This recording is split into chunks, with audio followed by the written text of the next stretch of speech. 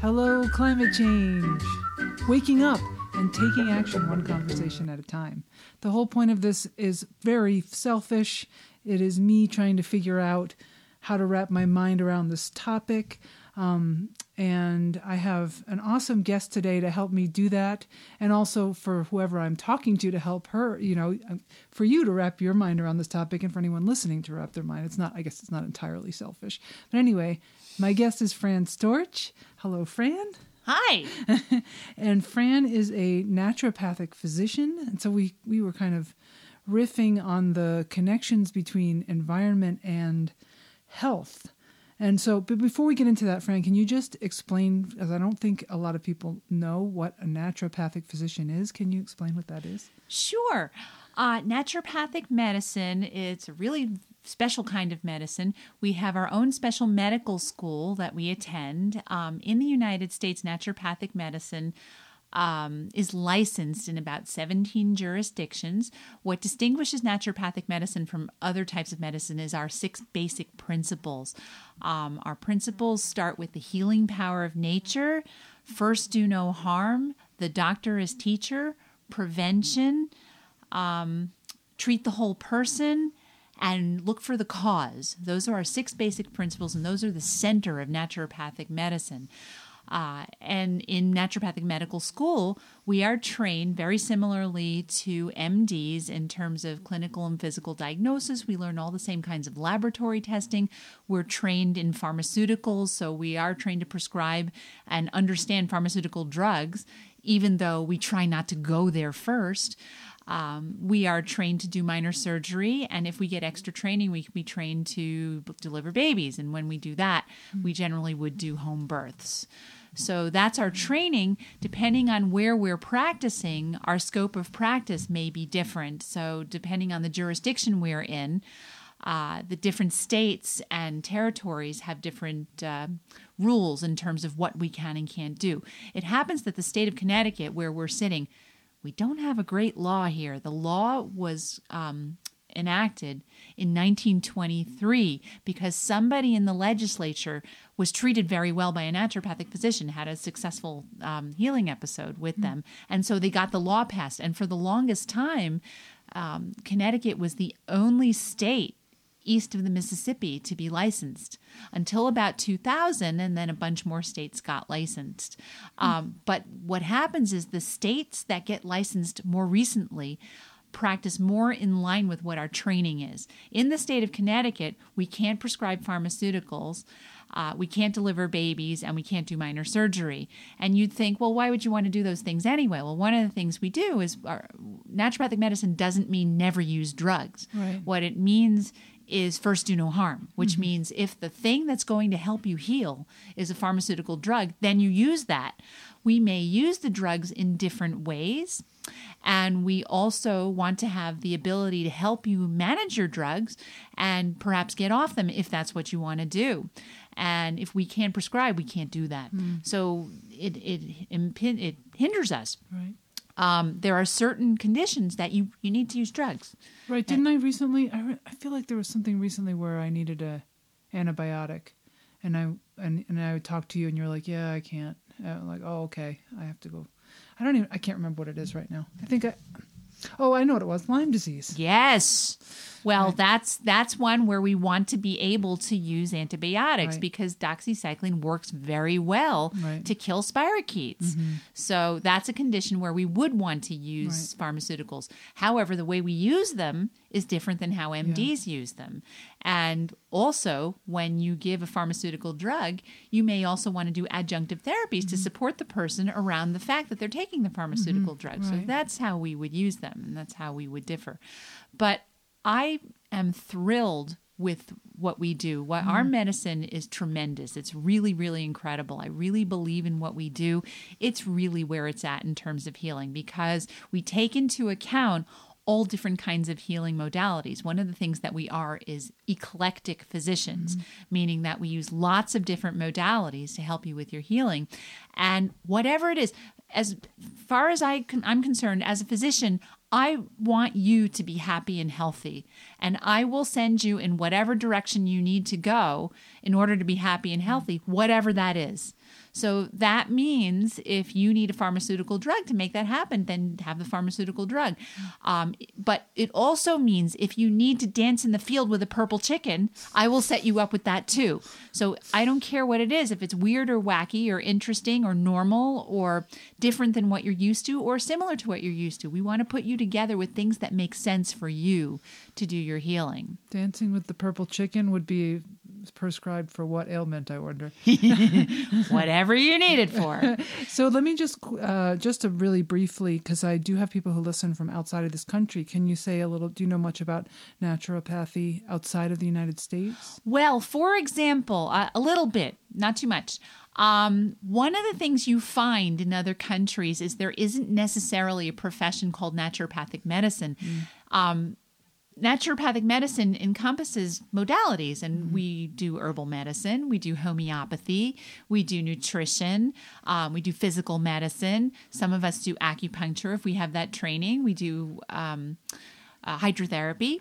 And so if you go to other countries, in some cases, that you will have separate practitioners for each of those things. You'll have phytotherapists, you'll have botanists, you'll have people who do just homeopathy. So you just mentioned some words I don't know what they are.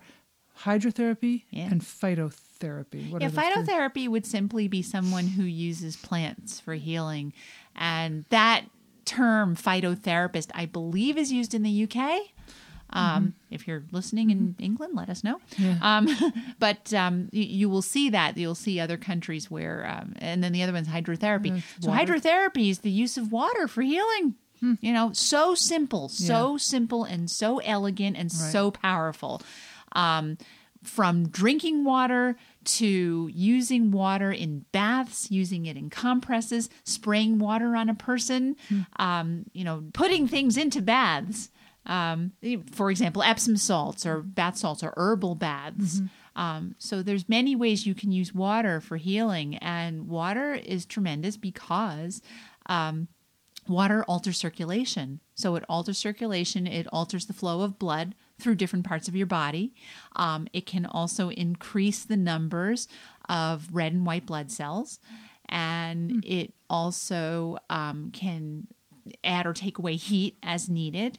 And because it moves blood cells, it can also move things through lymphatics. Yes, it can move toxins as well.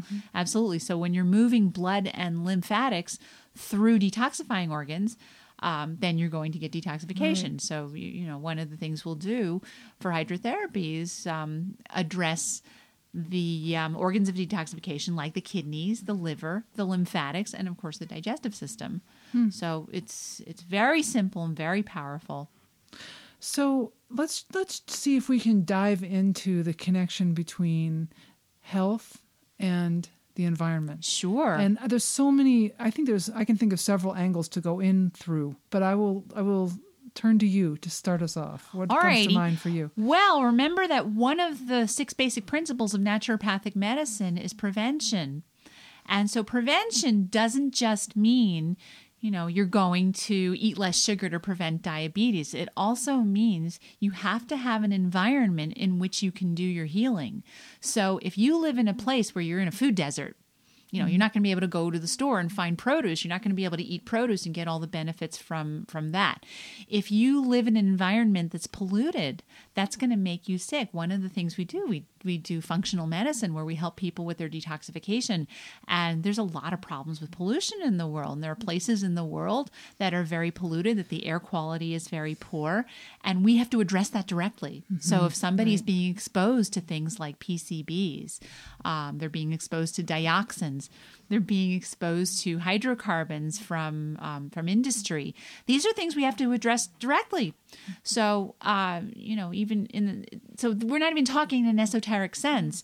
Pollution, helping people deal with pollution is part of naturopathic medicine. Well, when you say one of your 6 principles? Yeah. Is address the cause.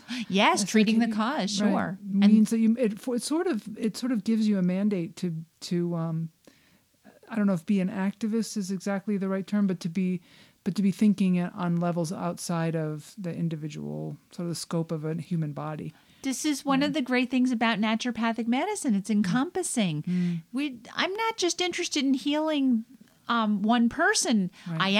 That is effectively what I wind up doing, helping one person at a time. But I'm also interested in healing the planet. Yeah. Healing the world is part of naturopathic medicine. And we mean that figuratively and literally. So, in Judaism, we talk about how each person is a universe. And so when you help one person heal, that has ripple effects throughout humanity.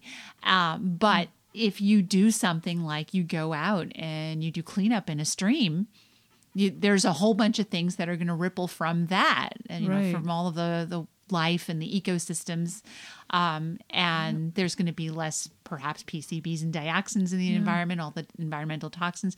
There's so many ways that can happen. I mean, when you do things to help heal the planet, that's naturopathic medicine. One thing that has, the more I've thought about climate change and all the things that go into the creation of the situation, and which also makes me look at all the times that there's been an oil spill, or, just all the different things that are going on in the world that are maybe less obviously directly connected to, it's not necessarily a carbon, putting carbon into the atmosphere, but it's part of this, what appears to be part of the problem to me.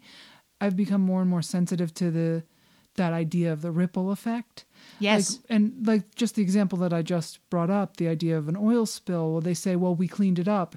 They're talking about, you don't see the tar balls on the beach anymore, but the ripple effects are just beginning from the bottom of the food chain up into, all of that pollution. That there's nothing that harms something on the planet that doesn't eventually reach us as humans, right? On some level, because we are all connected. And again, that's esoteric, and it's also but it's very direct. You Yeah. can talk about it just very scientifically. If you're talking about an oil spill, I don't know that it's possible for them to get all of it, because some of that sludge is going to be heavy. It's going to sink to the ocean floor, and you have critters that are bottom feeders. Right. You have your flounder, and you have other fish that eat from the bottom, sturgeon and different fish like that, and then they're going to be consuming that oil and those compounds, and then anything that eats them is they're going to ingest that stuff. And also, if they're ingesting it from being a bottom feeder, they're going to be excreting it as well. So it perpetuates in the environment. And this stuff takes a long, long time to break down. So maybe this is not, it's okay if this isn't a question that you can answer, but I guess I was wondering if in your practice, you feel like you see, you're seeing the top tier of that. I mean, this is a really human-centric way of putting it to call it the top tier, but the human tier of that ripple effect in people's health, and in terms of how we care for our environment and how it affects individuals in their health. Oh, of course. Okay. Get this. The second place I practiced naturopathic medicine was the city of Halifax, Nova Scotia. Okay, so Halifax, Nova Scotia, I haven't checked there lately, but we might want to do that. Okay. Halifax, Nova Scotia was very interesting because there, it's the epicenter for environmental medicine. There was a situation at one of the hospitals in Halifax where a whole bunch of people were coming down with illnesses. And of course, when you get environmental illness, what they call environmental illness, where you're being subjected to multiple chemicals and having a hard time dealing with them, it's one of those conditions that we see a lot of in naturopathic medicine, where you go from doctor to doctor to doctor and nobody knows what to do with you, because the medical model in this country is really to get them in and out as fast as they can. They're not set up to treat something who has multiple symptoms, multiple systems involved, multiple possibilities of what's causing those symptoms. Naturopathic medicine is set up to do that, but most professions aren't. Well, anyway, so there was this hospital in the city of Halifax, and most professions, meaning most medical professions, right. Medical conventional medicine as it is practiced in the United States. Okay. And there are integrative MDs as well, but on the whole, right. how medicine is practiced, you don't get very long. It's very with your physician. specialized. You kind of get into a narrow. It seems like doctors get into a narrow sort of niche of expertise, and then the rest, they don't look at things as holistically because they know everything about the brain or whatever, but nothing about what's going on with your foot. Right. And maybe there's connections there that get lost. That's right. Definitely. And the whole body is connected. Everything is connected to everything. And everything is connected to everything is a rather profound statement because everything is connected to everything. Okay, getting back to Halifax. In the early 90s, I believe this happened, where there were lots of people who were getting sick in this one particular hospital. And nobody believed anybody. Nobody was taking the staff at this hospital seriously. So it was a lot of the staff were complaining of varying symptoms, whether it was fatigue and respiratory illnesses and so sort of lung like conditions. A low grade, lots of little problems, and it just looked like, they're just complaining. Right. Nobody would take anybody seriously until one day, Dr. Roy Fox got sick. And when Dr. Roy Fox got sick, he had some clout, he had some power, and he started looking into it. And he promoted this idea of environmental medicine, that there is a thing called environmental sensitivity, and that's what was going on, and that the building actually had a sick building syndrome going on. So when you have a sick building, you can have a lot of things going on. You can have outgassing from carpets. So bad when air, you no circulation of air. That's right. Yes. So when you put carpet down, if the carpet is synthetic, the carpet has been put together. It's got polymers in it, and polymers are assembled in solvents. And those solvents can be toxic to humans. And the thing about a lot of environmental chemicals is that we don't have specific detoxification enzymes and systems in our bodies to get rid of them.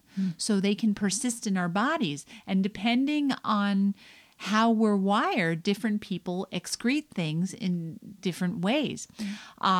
There's a whole branch of medicine, genomics, where you look at people's gene structure as to how well they detoxify. That you look at various different genetics in terms of the enzymes, and there's things called SNPs, single nucleotide polymorphisms, that are very specific variations in genes as to how you do various stuff. And in this case, we're talking about detoxification. So for example, you can have your CYP1A2. CYP1A2 is the gene that predicts how fast or slow you metabolize caffeine. And so depending on the variation in that SNP, you may be a fast or slow metabolizer of caffeine. So a fast metabolizer is going to have a big cup of coffee right before bed and go to sleep. A slow metabolizer is going to have half a cup of tea like me and be like, Yeah. That's or me. I eat a little chocolate at 7 p.m. and then I'm up in the middle of the night. So you're probably a slow metabolizer. Your CYP1A2 is of the slow variety. And there's many, many variations. There's many, many different SNPs that relate to how well you detox. And then there are all these chemicals that aren't detoxed by any of these methods. So you basically have to get out of the toxic environment, and you have to do basic naturopathic medicine to help the person detoxify. Things like sweating and fasting and losing weight. One of the things that happens is environmental chemicals are stored in fat. So if you lose fat, you'll just you mechanically get rid of the toxins, if they don't lodge in an organ. So getting back to Halifax, what happened was Dr. Fox figured this out, and he set up an environmental medicine center in Halifax. And so when I was there, I lived in Halifax from 1997 to 1999. This was already going. And environmental illness there was a huge awareness of it in the city of Halifax and pretty much throughout Nova Scotia. And any naturopathic physicians who were practicing there were treating people who had or thought they had environmental illness. And so it was something that there was a high awareness of. So if you would go into a restaurant, I don't know if this is still true, but if you would go into a restaurant or a workout facility, a health facility, it would say, please refrain from wearing scented products out of respect for our environmentally sensitive clients. So when you're talking about the environment, you're not just talking about we're emitting greenhouse gases that are causing the glaciers to melt. We're talking about we're spraying perfumes into the air that are making people sick. Yeah. So it's at a microclimate level as well. Yeah, there's so much to become sensitive to. And because we are already so sensitive as beings, like we absorb stuff. I saw a documentary recently, short documentary on Netflix, and the title escapes me, though when I remember it, I'll put it in the show notes. That was about breasts, and it was they did a study with a group of breastfeeding women, and I think it might have been New Zealand, and they studied their milk, and they were looking at all the toxins in their milk, and I wish the documentary had gone into more detail, because they showed these women looking at the charts of their own results compared to the average typical European, average typical American, average typical Australian, I think. And you could kind of see over their shoulder these charts, but never did they go into detail about these results. But the some of the toxin levels that they were comparing themselves to, the United States column was just off the charts. Wow. And New Zealand was not so far off the charts. Right. And it's like some of these, there was one woman, she had a very, very healthy lifestyle, but I mean, ate really good food and seemed, seemingly what we'd expect someone not to have, it was a surprise. She had very bad results. So she went on a toxin fast and then was retested.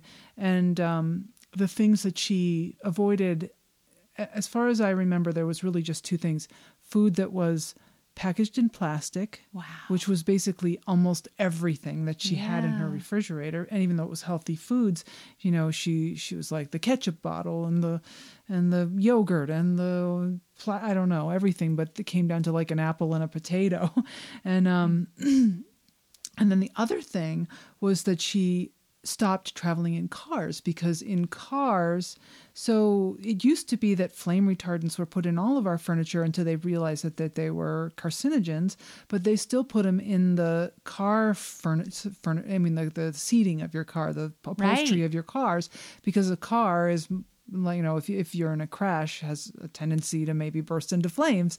So we still subject ourselves to those toxins to avoid that, unlikely scenario.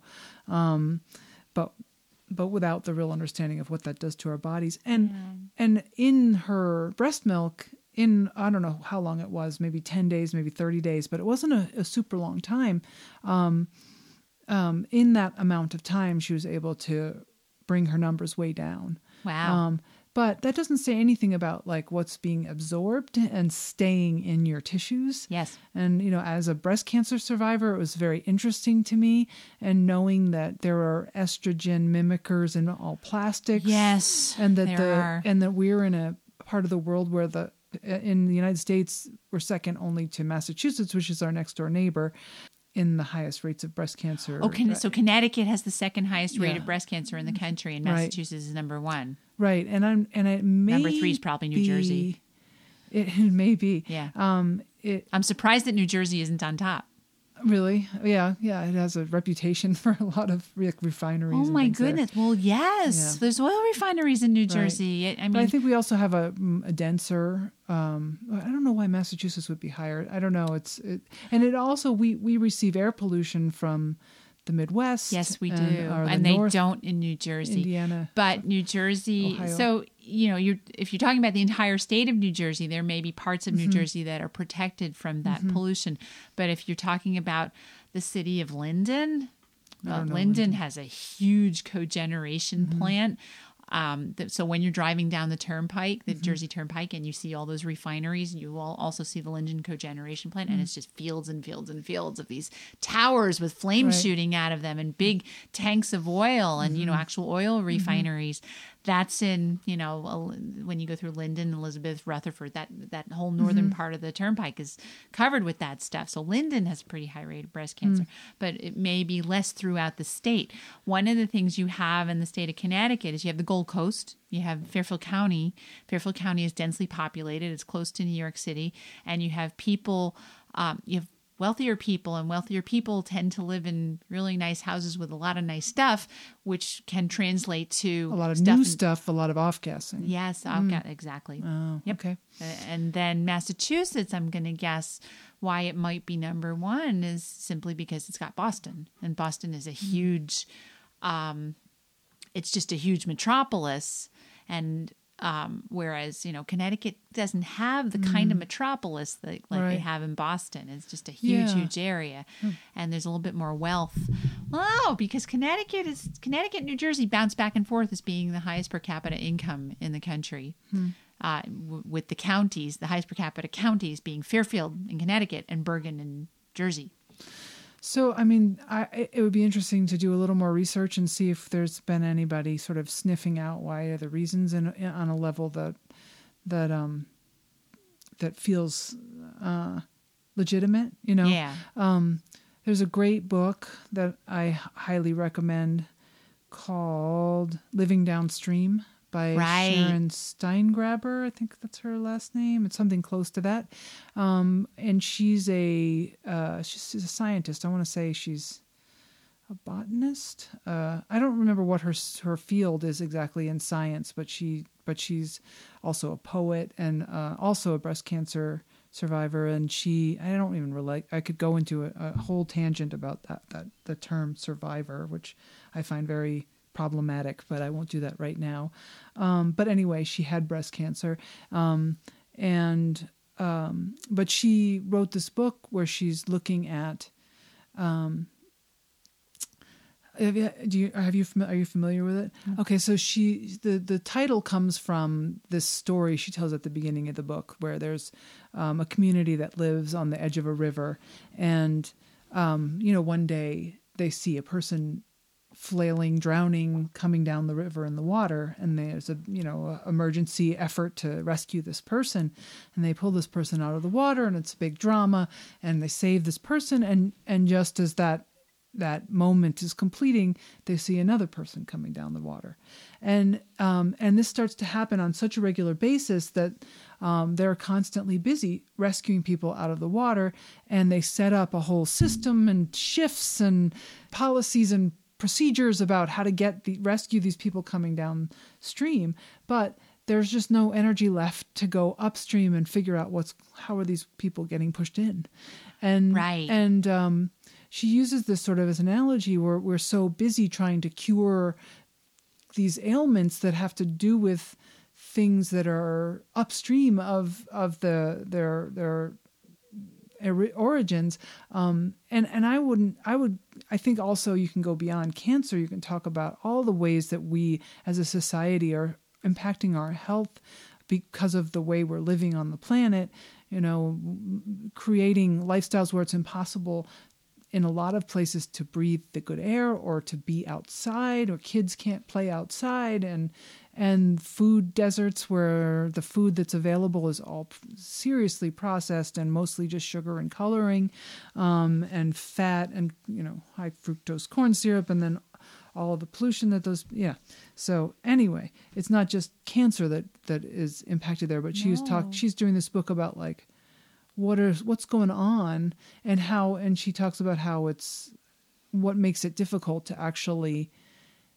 It seems so obvious that there's connections, but if you take another story she talks about is, I don't remember the name of the place, but there was a diner somewhere, I might have been New Jersey, where people got sick from something and that turned out to be something in the salt that was mistakenly in this particular diner, but they didn't get sick until 3 days out, and in 3 days there's all these different things that they've been exposed to, and it took a lot of research to sort of figure out what's the common thread with all these people showing up in the emergency room with this sudden gastric distress. Yeah. And Now, when you look at cancer, you're looking at something that maybe happened 10 years ago, That's or maybe right. happened in your parents' generation and that you Right. were seeded with before you were born. Yes. So, yeah, so it's very, very labor intensive to really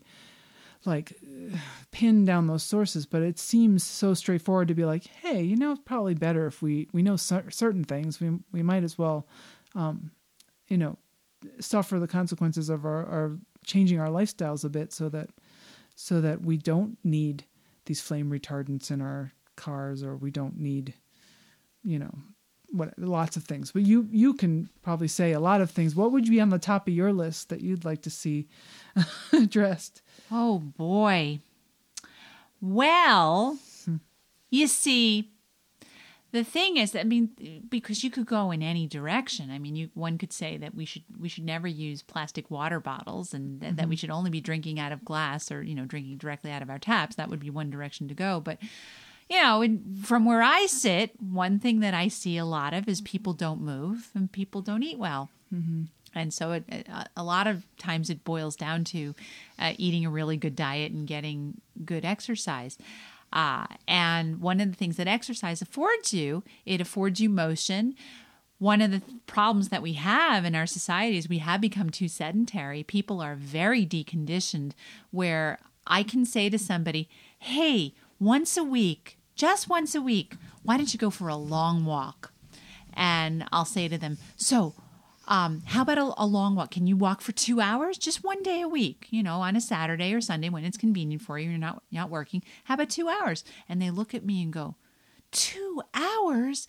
It's unimaginable to a person that they might want to go for a walk for 2 hours and just walking. So people are really, really deconditioned. They sit at their jobs all day. They sit in their cars, getting to work, to and from work. And they're just not moving. And we're talking, you and I, Amy, we are athletes. So we like to work out very hard. So we're at a different level. But I'm talking, it's hard to convince people to go for a walk, to do anything. They have a hard time fitting it into their lives, finding places to do it. Mostly what I hear is it's finding the time to do it. Because if you have a sedentary job, kids in a commute, the exercise is probably not going to happen. Right. And so society is set up so that happens. And, you get to your job and the job isn't providing you with an opportunity to work out. Whereas if you go to China, you go in a factory there and they make you exercise. Or Japan. There are places in the world where they take care of this. And they make sure that people have when and how to exercise. So if you're talking about the environment and you are being exposed to PCBs and dioxins, if you are sweating regularly, you're going to have less of that in your body because you're going to be turning over. Even if you have a little extra fat on, you're still turning your fat over. So even if you're not, even if you have a compound in your body that's not accessed by some of your cytochrome P450 enzymes or your glutathione or your sulfation or what have you, you are still turning over your fat. And so if you're exercising regularly, you're going to tend to do that. The other thing that happens is not just that you could get cancer. So what cancer isn't one thing. Cancer is an umbrella term, that the word cancer means a crib. And it's crab. Yeah, a crib. They said a crib. Now a crib. That's how we say it in New Jersey. A crib means a crib. And that means it has claws. And you think of cancer as a thing that invades and digs into the tissue where it's at. And that's how cancer's a genetic mutation. Yes, it is. That's exactly. So cancer isn't it's one sort of thing. Yourself gone rogue. Yes, it is. Exactly right. That's right. So it arises from any tissue in your body, and it's because you have genes that have been flipped on or other genes that have been flipped off. Right. And if you throw enough antioxidants and anti-inflammatory agents and other modifiers of the pathways that go towards those genes being flipped on and off, you can shut down cancer or you can prevent cancer from happening. So the thing is, it's kind of a battle between what are your specific genetics, what tissues in you are more likely to go there, and how much can you expose yourself to the things that can shut down those genes. And it's a crapshoot. Yeah. You know, it's that, and you could be doing everything right, or you could be doing most things right, or you could be doing more things right than somebody else and they don't get cancer and you do. Right. Because everybody's body is different and everybody's genetics are different. Right. Or you can be doing things perfectly right, but 10 years ago. Right. That's right. Yeah. And those genes take a long time to manifest. Like you may be making the cancer cells 10 years ago, but you have your NK cells are happy and you're getting in enough antioxidants and it's keeping it at bay. But after a while, you decompensate.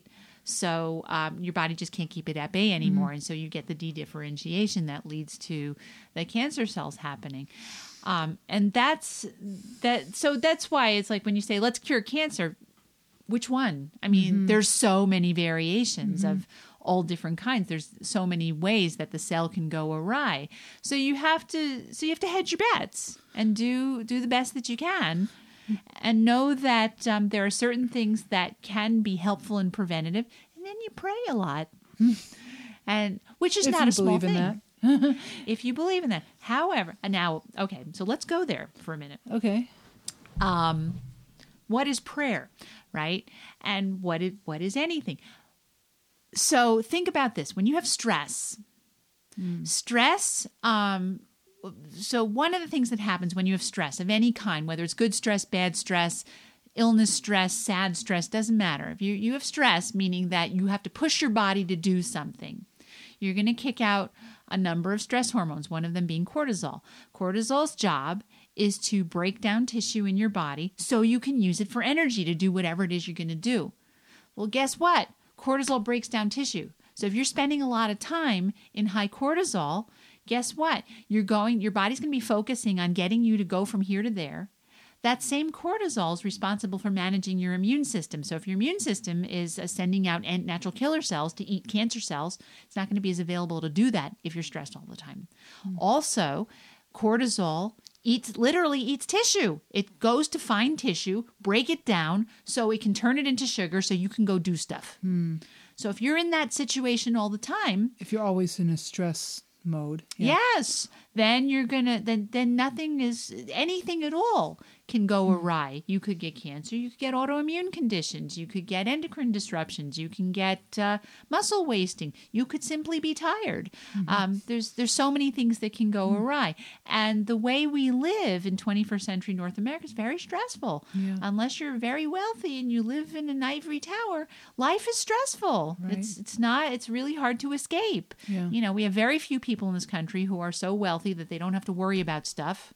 And then there's the rest of us that are, you know, we're living our lives and life is intense.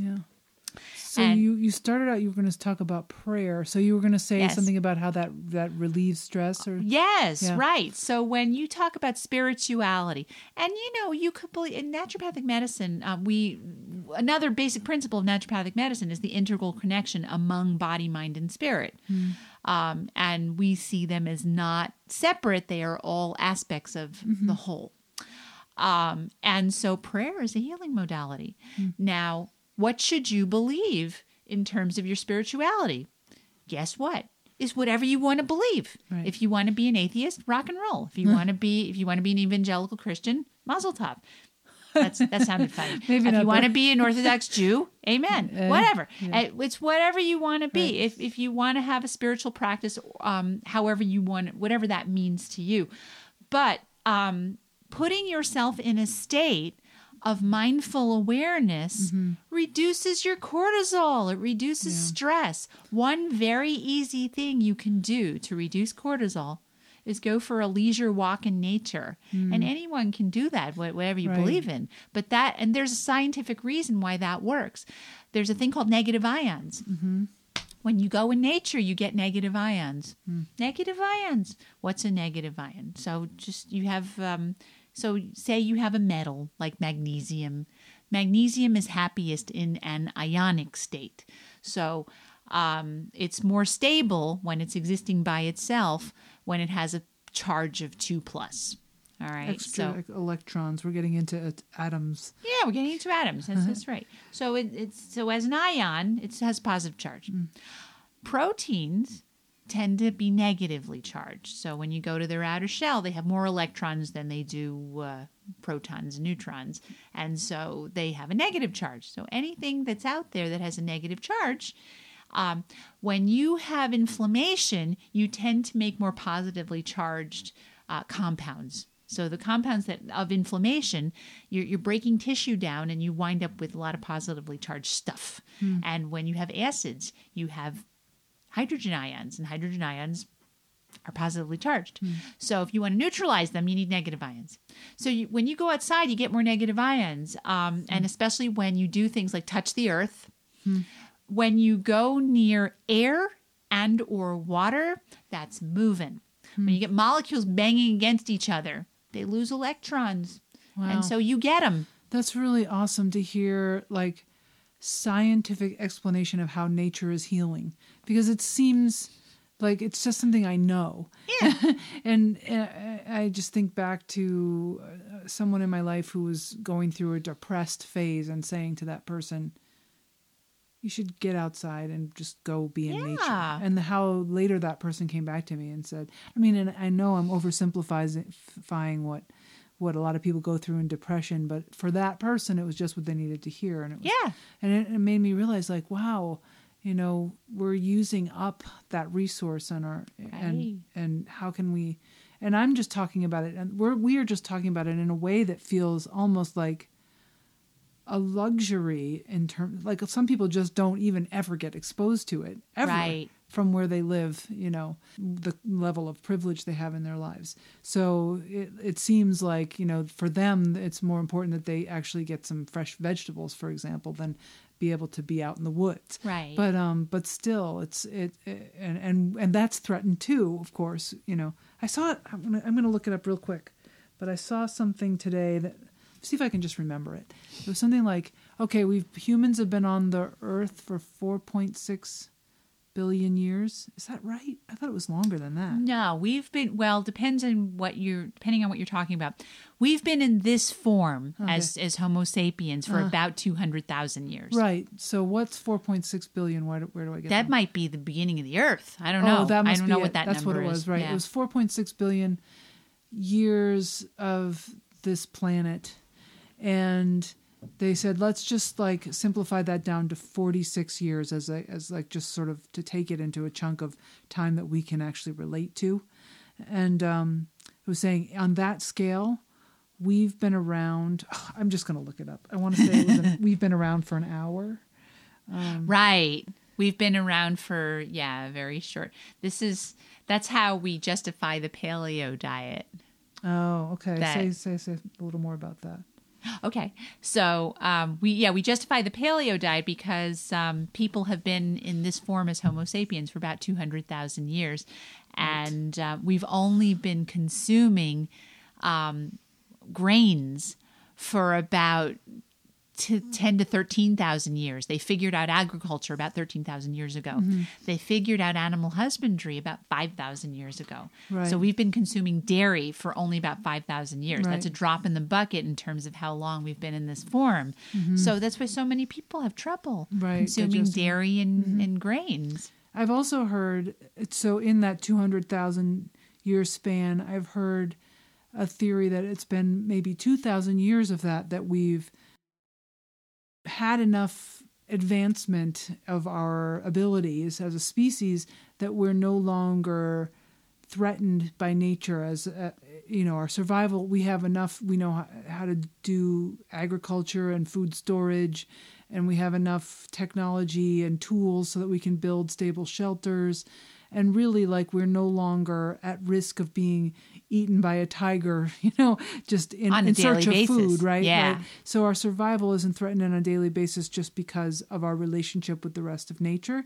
However, we still, that's a very small fraction of the time that we've been developing our psychology. So we actually, behaved most of that time like we were in competition with each other, tribally, and we're still doing that, right? And we set up our cultures around this idea of we're in survival mode, and we're still functioning that way. When the reality is, we are creating the crisis for our survival out of our survival mode thinking, Right. out of our hoarding of resources, out of our squandering of resources for the purposes of war, which is battling, which really comes down to battling other tribes for the wealth of the earth. Right. And there really is plenty to support us. It's just that we're still in survival mode mentally. So here's the thing I was reading earlier. It says the Earth is 4.6 billion years old. So let's scale that to 46 years. We've been on that scale. We've been around for 4 hours. Our industrial revolution began 1 minute ago. In that time, we have destroyed more than 50% of the world's forests. This isn't sustainable. This is like a little post someone shared on Facebook. So I mean, you can challenge these numbers if you want to, but I just feel like there's enough in that sounds like it lines up with what I've heard before to sort of take it at face value. But I don't even know where I'm going with that. Well, getting Just back to absorbing prayer. it. Yeah. So That's a good place to go. yeah. Well, so the idea is prayer can be whatever it is to you, but that act of sitting and being mindful, whether you're talking to God or your version of God or the goddess or gods or whatever, or you're simply sitting and being mindful, being in that state reduces cortisol.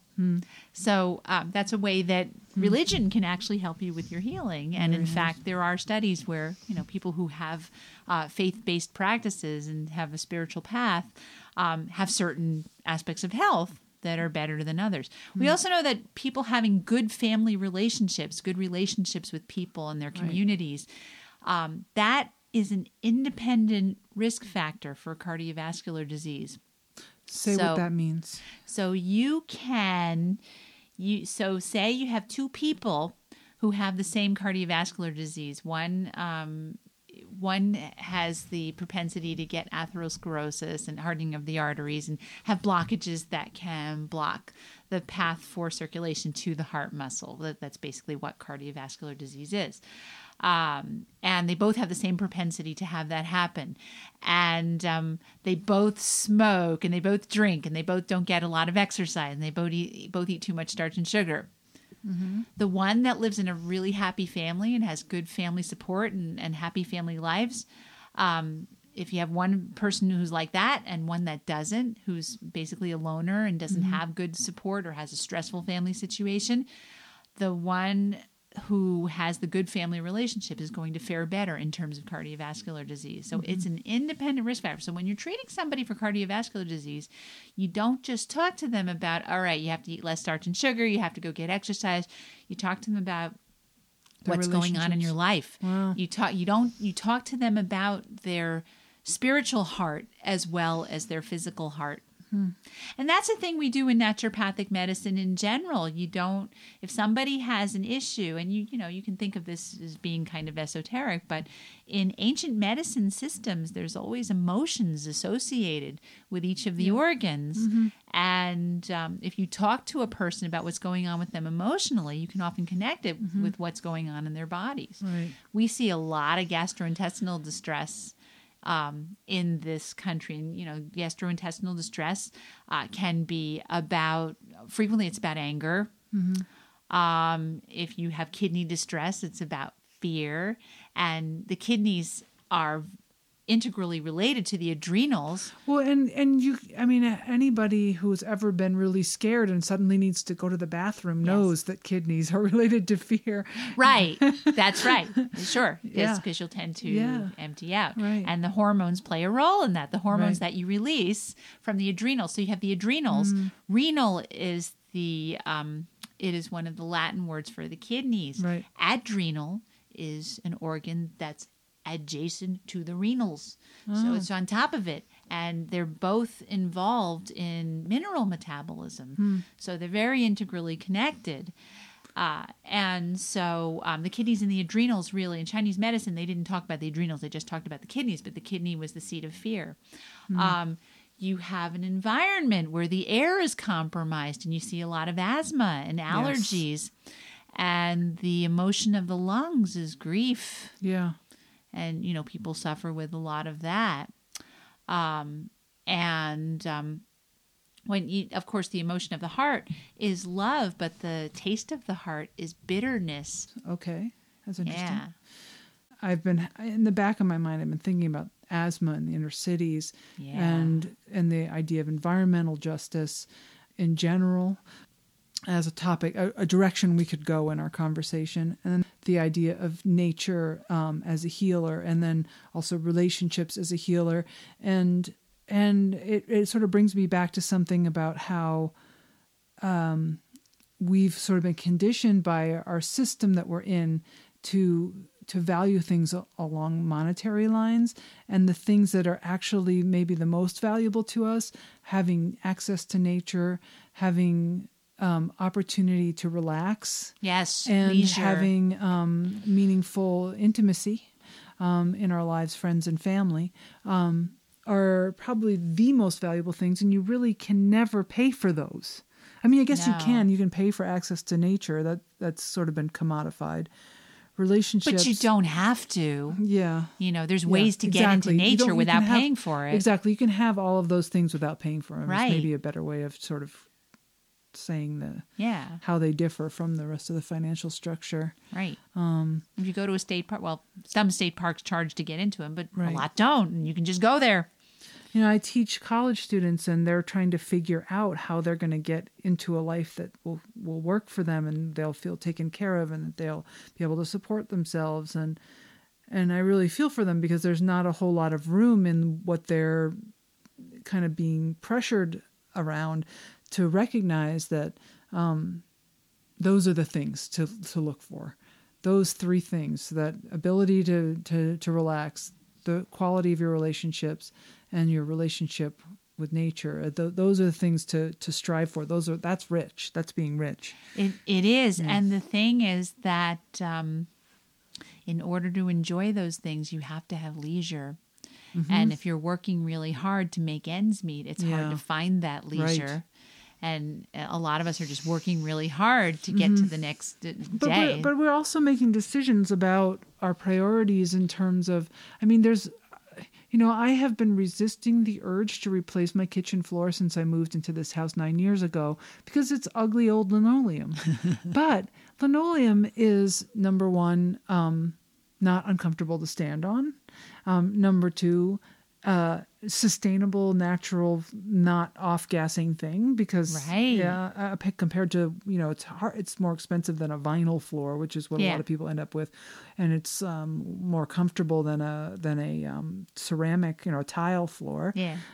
So I keep pushing away that sort of middle class pressure to make everything look nicer and nicer and nicer. And a lot of people, if you are sort of raised in or living in a middle class world, I feel a lot of middle class pressure that your clothes should be nice, and your home should be nice, and your car should be nice, and you should, go to everyone around you is going to interesting places on their vacations, and you want that. And we're both bicyclists, and so we have sort of an expensive hobby. But once you got your bike, you're pretty much also, it's right. If you have a good way to repair it, you can keep that same bicycle for a long time. Right. It's true. And then, people succumb to feeling like, ooh, but that person has really nicer tires, and I want a second bike in case this one. So, we make choices around I'm not trying to say that financial pressure isn't real, which it really is. Yeah. It really, really is. But there's also choices that we are making. Really, like, there are people in the world living on $1.25 a day, and their survival is on the line, and they don't have any. There's no room at all. They're not going to be improving their kitchen floor. They're not going to be taking up a hobby. But there's, I guess there's some kind of a disconnect that I'm trying to get at between feeling like we need every penny that we have, and the reality that a lot of the things that we think we need to spend our money on are maybe not real needs, and they would be hard to let go of and give up. But whatever those things are, once we move past that, we might have better lives. We might be less busy. Yeah. We'll have more time with people. I don't know. Yeah. So I think there's the possibility that we have more control than we think we do. Some of us. Sure. Anyway. Some of us right. anyway. And living simply, that's another solution. And rather than working harder to make money to get to where you want to go, is to live simply. Right. Live more simply so you don't need as much stuff, so you don't need as much money. Mm-hmm. Yeah, definitely. You're never going to believe this, but we've been talking for almost an hour, which is my cutoff point for... Oh, it's been awesome to talk to you. I feel like we're just getting started on this conversation. There's so much more. And I look forward to continuing the conversation with you in front of the mics, on our bikes, wherever it happens. So thank you very much, Fran Storch. Thank you. It's been great talking with you, Amy. This is terrific. So, and then if anyone wants to hear more of these podcasts, you can go to hellocc.info, Hello Climate Change, that's short for, where all the show notes and links and things are. Give me a review on iTunes if you want to help me spread the word about this podcast. I would very much appreciate it. Thanks. Bye.